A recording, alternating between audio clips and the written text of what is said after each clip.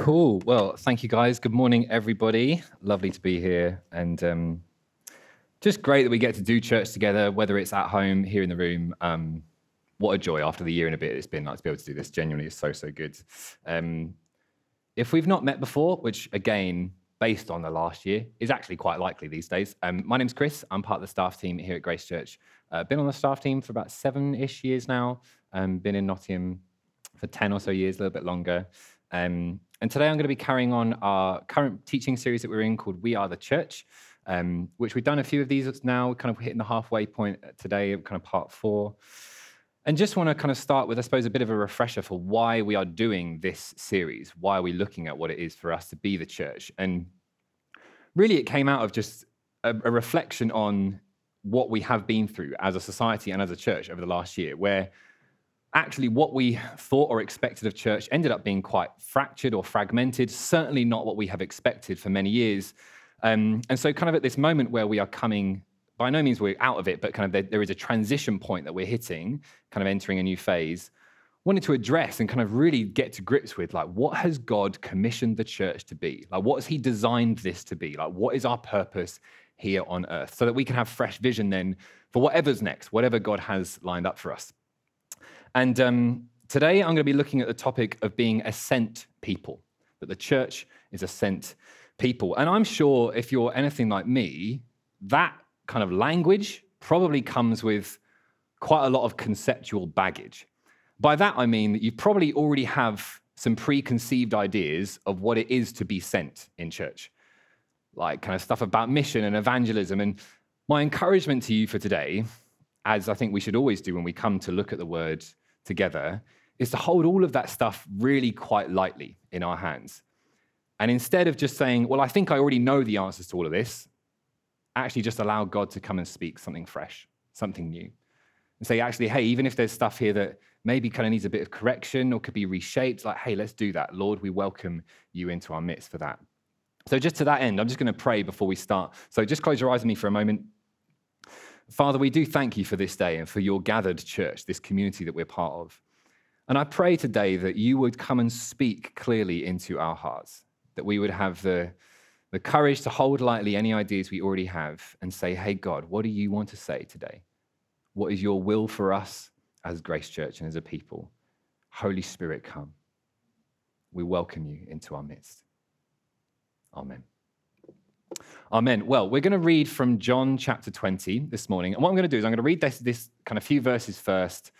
Then before just digging into this passage, we are going to go back and look at some stuff in the Old Testament to try and give us some context for what's happening here. But let's get into verse 19 of John chapter 20. This is one of the accounts of Jesus' life, the fourth in the Bible. And we're going to be picking up actually on the day that Jesus rose from the dead. Big day, by all accounts, okay? And I just, as I was reading some of the commentaries, lots of them point out, like, well, this meant that was the first ever Easter Sunday, which I just thought was quite cool. Like, it's just now like a bit of a date in our diaries, like we know it comes around every year, but there had to be a first one. This is it. Totally irrelevant to my message, but just thought it was quite a cool fact. So, John 20, verse 19, starts here. On the evening of that first day of the week, when the disciples were together, with the doors locked for fear of the Jewish leaders, Jesus came and stood among them and said, "Peace be with you." After he said this, he showed them his hands and his side. The disciples were overjoyed when they saw the Lord. Again, Jesus said, "Peace be with you. As the Father has sent me, I am sending you." And with that, he breathed on them and said, "Receive the Holy Spirit." Now, although that is a very short set of verses for us today, I'm sure you can see and agree that even just from those sets of words, like, there is a mandate and a commission given by Jesus to the disciples to be sent, to go. Yeah, like they're not just told to stay where they are. Immediately on this dawn of a new age after the resurrection, when Jesus is risen from the dead, he sends the disciples, sends them to go. They're a sent people from right here. But I want us to go back before we get into this, as I said, to almost like see what the track record is of God's people. And I hope show that this isn't the first time that God's people have been commissioned like this. In fact, God's people have always been a sent people. So we're going to whiz way back to the beginning, literally, to creation. Genesis chapter 1, in verse 27 and verse 28. You read that God created mankind in his own image. In the image of God, he created them. Male and female, he created them. God blessed them and said to them, "Be fruitful and increase in number. Fill the earth and subdue it." So here we have these first quoted words to humanity, to mankind. And what does God do? He sends them. He commissions them, not just to stay and remain where they are in Eden and in the comfort of that place, but to go and fill the earth. Why? So that the world would be full of people that know God. Very simply, that the world would be full of people that know him. Essentially, that his kingdom would come to every corner of the earth, that his reign would come to wherever the earth is. Then if you skip on a little bit to Genesis chapter 12, a bunch of stuff has happened in between, obviously, but we're just going to whiz through. We're introduced to Abraham, or at this point in the Bible, he's known as Abram. And he is the founding father of the people of God and the kind of nation of Israel. He's the one to whom God famously said he's going to make his descendants as numerous as the stars in the sky. And in Genesis 12, verse 1, we read that the Lord had said to Abram, "Go from your country, your people and your father's household, to the land I will show you." Then in verse 3, "And all peoples on earth will be blessed through you." And again, we have this same idea. Not to stay, not to remain or establish anything where he was, but is sent to go with his family to essentially create the people of God, the nation of Israel, as it will become. Why? Well, for all the same reasons. So that the earth would be blessed, so the earth would know God, the greatest blessing that there is, that his kingdom would reign. So we can see from these two moments, right at the beginning of the establishing of God's people on earth, right at the beginning of humanity,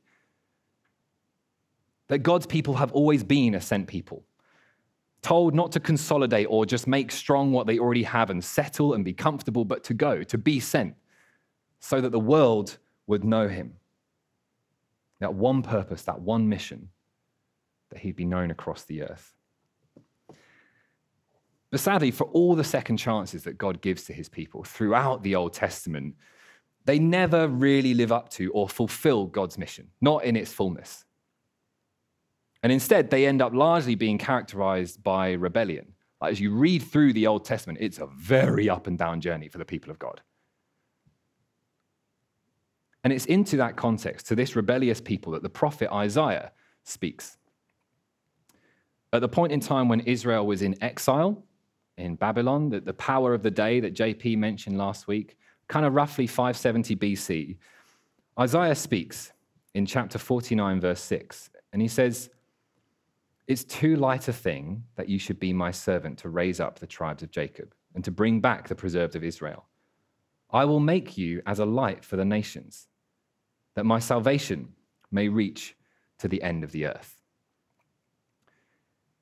And at this point in Isaiah's prophecy, he's speaking of this mysterious servant, this one who is to come. And he says that God says his desire is not just for that servant to come and reestablish the bordered nation of Israel. Kind of like, okay, go back to what you were and be that nation. He has a far greater vision for what is to come, for what this servant is to do.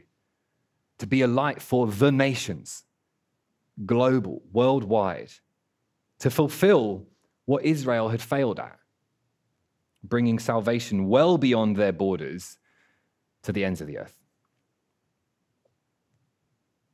And as prophesied, hundreds of years later, God himself takes decisive action after all of the failure of the people of Israel up to that point. God takes matters into his own hands. In the turning point of all history, in the crowning moment, in the climax of God's mission to make himself known across the earth, what does God do? He sends his son. He sends Jesus into the world. In 1 John chapter 4, we read, "This is how God showed his love among us. He sent his one and only Son into the world that we might live through him. This is love. Not that we loved God, but that he loved us and sent his Son as an atoning sacrifice for our sins. Where Adam and Eve failed, where the people of Israel failed, and even after all the second chances given to the people of God time and time again, where every iteration of God's people had failed to fulfill his mission to make him known on the earth, in steps this mystery servant that Isaiah had prophesied about. In steps the Son, sent by the Father. And he has come to fulfill God's mission on earth. He says it. He says he's come to do the will of the one who sent me, with this purpose that the world would know God, that salvation would reach every corner of the earth. That's what he has come to do. And in fact, in Jesus' final prayer before he's arrested, he lays it out for us. In John 17, he prays, "Father, though the world does not know you, I know you, and they know that you have sent me. I have made you known to them and will continue to make you known in order that the love you have for me may be in them. I will continue to make you known." Like, that's what he's come to do. I'm going to keep going. I'm going to continue in my mission, in your mission, Father, to make you known to the earth. Why? In order that the love that you have for me may be in them. This love that I've enjoyed forever, says Jesus, I want them to know it. See, this mission that Jesus has now come to fulfill isn't about knowing stuff about God, about knowing information and facts and figures or whatever you think it might be. It's about knowing this incredible love that Father has eternally had for the Son. The whole thing, this whole mission, the whole plan and purpose is born in love. In his book, The Good God, Mike Greaves puts it beautifully. He says, "The Father has sent his Son to make himself known," meaning not that he wanted to simply download some information about himself, but that the love the Father eternally had for the Son might be in those who believe in him, and that we might enjoy the Son as the Father always has. This mission is not about imparting stuff or knowing information. It's love that's on offer. That's what God wants to fill the earth with. That's what he wants to take to every corner of the globe. God's mission is to extend this invitation beyond just a bordered nation of Israel. Extend and send this invitation to know this love I've had for my Son forever to every person in the world, to make it available, that the world might know this eternal love. And it sounds like an incredible invitation. It is the best invitation, in fact, to know the love of God. And yet you'd be forgiven for having your doubts. Kind of based on the track record of God's people up to this point, and so many times kind of sent to make him known in the earth, there could be something in you that's like, oh, but like, what's going to be different this time? What's going to have changed that's going to mean that it's going to work? Well, it's the events that follow the prayer that I just quoted that change everything and make this mission possible. See, moments after this prayer, Jesus is arrested. He's subsequently tortured and eventually hung up on a cross. He has huge nails driven through each of his wrists and his feet to the point where his whole body weight is just being suspended up on these two wooden beams. Struggling to breathe, enduring immeasurable pain and suffering. He eventually dies, gives up his life. And yet, in his death, Jesus knowingly, willingly took on himself the crushing weight of the worst of humanity. Every single sin accounted for. Yours, mine, every thought, action, anything that has ever been in rebellion against God. He bears the weight of it all. All sin, all fear, all guilt, all shame and shadow put to death on the cross in Jesus. impossible to fulfill God's mission. You see, up to that point, this invitation from God, it didn't just get lost in the post. It's almost like every time it went out, it just got consumed and burnt up by sin and selfishness in the human heart, by rejection and rebellion. Something or someone had to give for the message to get through. And that's exactly what happened. Jesus, the Son, gave himself at the cross so the message could be received freely. Basically, for the very first time, the human heart could receive this invitation free, without any burden, without any obligation. He came to make right every wrong and make a way so the invitation could get through, so that we could come and know God's love forever. And look, if you're here today watching, maybe even at home, and you wouldn't count yourself as a Christian, you've never said, I follow Jesus. Like what Jesus did, he did for you so that you could receive that invitation. You could receive it today. You could take it into your heart and say, actually, yes, I want to know this love. This could be your day to receive the invitation, maybe for the very first time. And everything that then has happened brings us up to John chapter 20, verse 19, where I read at the beginning. That very first Easter evening, that evening of that first day of the week, the disciples were together with the doors locked because they were absolutely terrified that they would be next. You know, they've given their lives over the last few years to follow this leader, Jesus, that has now been put to death by the authorities. They're absolutely petrified, so they go and lock themselves in this room for fear of what might happen to them. And then we read, Jesus came into a locked room. Very cool move. He just appears to them. He says, peace be with you. Peace be with you. He shows them his hands and his side where the spear went in, just to prove that it is him. And the boys are absolutely beside themselves. They're so overjoyed. That's what the Bible says. They're delighted. They can't believe it, but they can believe it because Jesus said it was going to happen, but they had their doubts, but now it's all come good. They're so thrilled. And then Jesus speaks again. He says, peace be with you. As the Father has sent me, I am sending you. That's the very first thing he says to the group of disciples. Now, he doesn't even celebrate with them or get in on it. He just says, as the Father sent me, I'm sending you. In exactly the same way the Father sent me to fulfill his mission, I'm sending you to do the same. In exactly the same way the Father sent me to make him known, to reveal his love to the world, I'm sending you to do exactly the same thing. And these guys form the early church. So this commission becomes our commission. This is where it all begins for us. We are sent, as they were, into the world to share his love, to extend the invitation. That is our mission today. But this isn't like some sort of handover moment in a relay. It looks like that on first reading. Like Jesus has done his bit, and then he's like, now it's your turn. Off you go.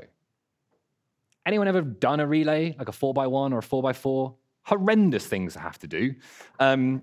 I used to dabble in athletics in my heyday. Fancied myself a 200-meter runner, which was mainly because all the fastest guys did the 100, where the glory was, and all the idiots did the 200 because it would kill you every time. Who sprints for 200 meters? Nobody. It's a very daft thing to do. Anyway, I ended up being the first leg of the 4x1 teams, okay, in all the competitions I went to. And my goodness, the sheer terror doing a relay, knowing that you could be the one that drops the baton. Nobody wants to be that guy. And then what happens is you run your leg and you hand the baton over, and then you get the absolute relief knowing that at this point you're like, frankly, I don't even care if we finish the race, let alone win it. I'm just glad I wasn't the one to drop it. And so you look at this moment and Jesus is like, okay, I've done my bit. Here you go. I'm handing over the baton. Phew, what a relief. Not up to me anymore. It's you guys. But that's not what's happening at all. In fact, the commentator D.A. Carson, he puts it like this. He says, it's probably wrong to think of the disciples simply replacing Jesus. The perfect tense used in the first part of this commission, as the Father has sent me, suggests that Jesus is in an ongoing state of sentness. In other words, Christ's disciples do not take over Jesus' mission. His mission continues and is effective in their ministry. See, Jesus' mission hasn't stopped. He doesn't hand it over. What happens is the disciples and we just get to join in. Not just as individuals, but together. In the same way that he appeared to the disciples as a group together, he's commissioned us together. And immediately after he commissions them, we read verse 22. It says, and with that he breathed on them and said, receive the Holy Spirit. Now, it turns out there's a lot of debate around this verse. You know that when you hit a commentary and it's like, here are all the options, and it gets down to like letter M or something ridiculous. Like, whew, there's a lot to say here. One of the most simplistic ones, which I actually think is rather funny, is that he breathed on them is just a very literal explanation of like what happened, i.e. like Jesus just exhaled some air, full stop, and then says, receive the Holy Spirit. And those two things are just completely disconnected. I think that's like a bit of a reductive view of the Bible and a little bit simplistic. What most commentators tend to agree on is that this verse is symbolic. This isn't like an alternative Pentecost.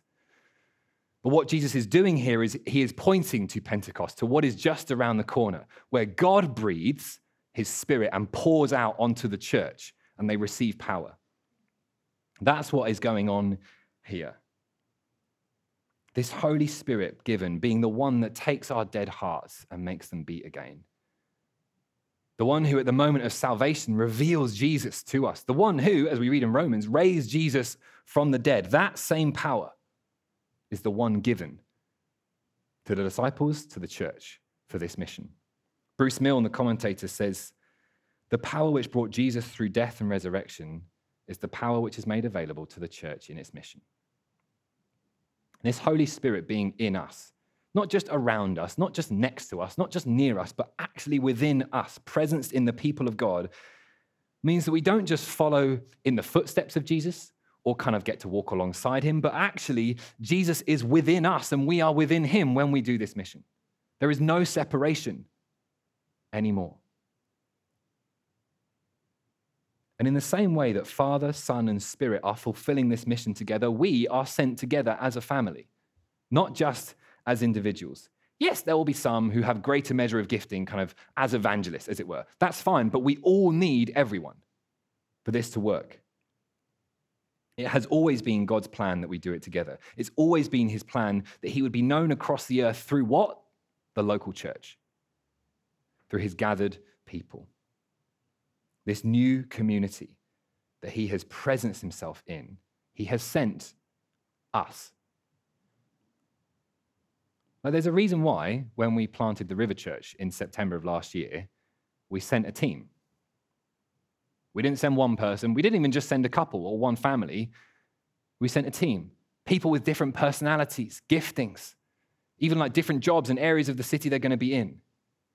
Because God wants the church to be done together. Because we all need each other. It's not just down to one or two people with specific gifting. Everybody has a part to play. We're sent as a family, just as God's sent as a family, Father, Son, Holy Spirit, to make him known across the earth and to extend this invitation to enjoy his love forever. So I think, based on everything we've just gone through, I think there's a compelling reason to believe that the church are a sent people. Maybe you disagree, but I think it's there. We are a sent people. Agreed. And yet, there is still kind of that lingering question of sent where? Like, where am I supposed to be going with this great mission that has been given over to us? Like, I know that it's to every corner of the earth because I keep saying it. But I don't know about you, I don't have any plans to go to every corner of the earth anytime soon. And frankly, in this current climate, ain't nobody going to be hitting every corner of the earth because that green list for travel is so friggin' limited. So no one's going anywhere that far anytime soon. So where have we been sent? It's actually a really simple answer. You've been sent wherever you are. For us, Grace Church, we've been sent here. to Nottingham, to the people here. God has given us as a church a mandate to make him known in this city, in our neighborhoods, in our areas of influence. You know, the specific office that you work in, that's where you've been sent. The coffee shop that you frequent every week, that's where you've been sent. The school where your kids go, that maybe even wasn't their first choice, that is actually where you've been sent. The house that you live in, the course that you're on, every single part of what to you might feel a mundane, repetitive life, that is the place that God has sent you to be his missionary. Whether you think you're here by chance or you came here on purpose, whether you think God called you to Nottingham or to this job or this part of your life or not, you have been sent here by God for this moment in time. You do not have to plant a church to be sent. You do not have to go abroad to be sent. You do not have to even frankly consider yourself to be remotely evangelistic to be sent. It is just in the fundamental nature of God's people to be a sent people all of the time. We are all sent together. But how do we do it? Good question. Now, I could give you like a long list of like top tips of like how to be more evangelistic in your conversations, how to give a 90-second testimony, how to like chat to people on the walk home or invite them into your home. I could do that. I'm not gonna. There's plenty of stuff online that you can find about that. There's loads of people in the church that can help us all with that kind of thing. And at the risk of being the worship guy that just always talks about worship, that's what I'm going to do. I think it starts in our hearts. I think that's where it has to begin. And the reason why I say that is because of what Jesus said in Matthew's gospel. It says, out of the overflow of the heart, the mouth speaks. That is to say that whatever is going on in here, that's the thing that you're going to talk about. That's the thing that's going to get airtime in your life. And so when it comes to figuring out how do we go effectively, how are we sent well into this kind of great mission field that is our areas of influence, I think it actually has to start in our hearts, just loving on Jesus. I think that's where it has to begin. Like for us as a people to be sent well, I think we've got to be a people that just love Jesus more than anything else. To be a people that adore him and put him first in every day of our lives and consider him the best featuring thing in our life today. For him to be the first and final thought in our minds every day. For him to be the one that we pursue, that we chase after, that we give ourselves to. Because it's then from that place where like we love him so much that it just bubbles up and over, that overflow, that our mouths will begin to speak. That then we'll talk about him and then we'll make him known to those around us.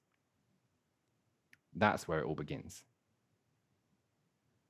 Hand, you and the band want to come up? Woof, we're running out of time. Okay, we're a sent people. God's people have always been a sent people. It is now one of the fundamental parts of what it means to be part of God's people in the church. Oh, you need me to move, don't you? Sorry, let's do this. Father sent the Son to then make this mission worldwide and possible. Sends the Holy Spirit to empower us to not go it alone, but to join in on God's mission. Then he sends us. To wherever you are in your life at the moment, that is where he has sent you. That's where he wants you to be. That's where he wants you to talk and make him known. And look, for all of the practical tips I said I could have given, I do just absolutely believe with all my heart, after working on this week, that it has to start right here within us. Because otherwise it becomes a really cold thing for us to do. We become sort of like, I don't know, people sent on a mission in suits to go and like tell things and like tick things off and like, oh, I did a good job today. The whole thing's meant to be born out of love. That's what Jesus did it for. The same has to be true of us. Our mission has to be born out of love for him first and then love for those around us as a result. Maybe that's not what you wanted to hear from a talk about what it is to be sent. Maybe you want the list of tips and tricks to help you this week. But my conviction is that God wants us to address our hearts first. That is the way that we're going to be sent most effectively into the world around us. So what we're going to do, I'm going to get Hannah and the band just to lead us in a part of the song. And then I'm going to come back and I'm just going to pray for the Holy Spirit to come and empower us and fill our hearts with love. And from that place, we can go into the world. Is that okay? So let's stand here in the room. If you want to stand at home to join in as well, that'd be great. Hand over to you, and I'll be back in a second.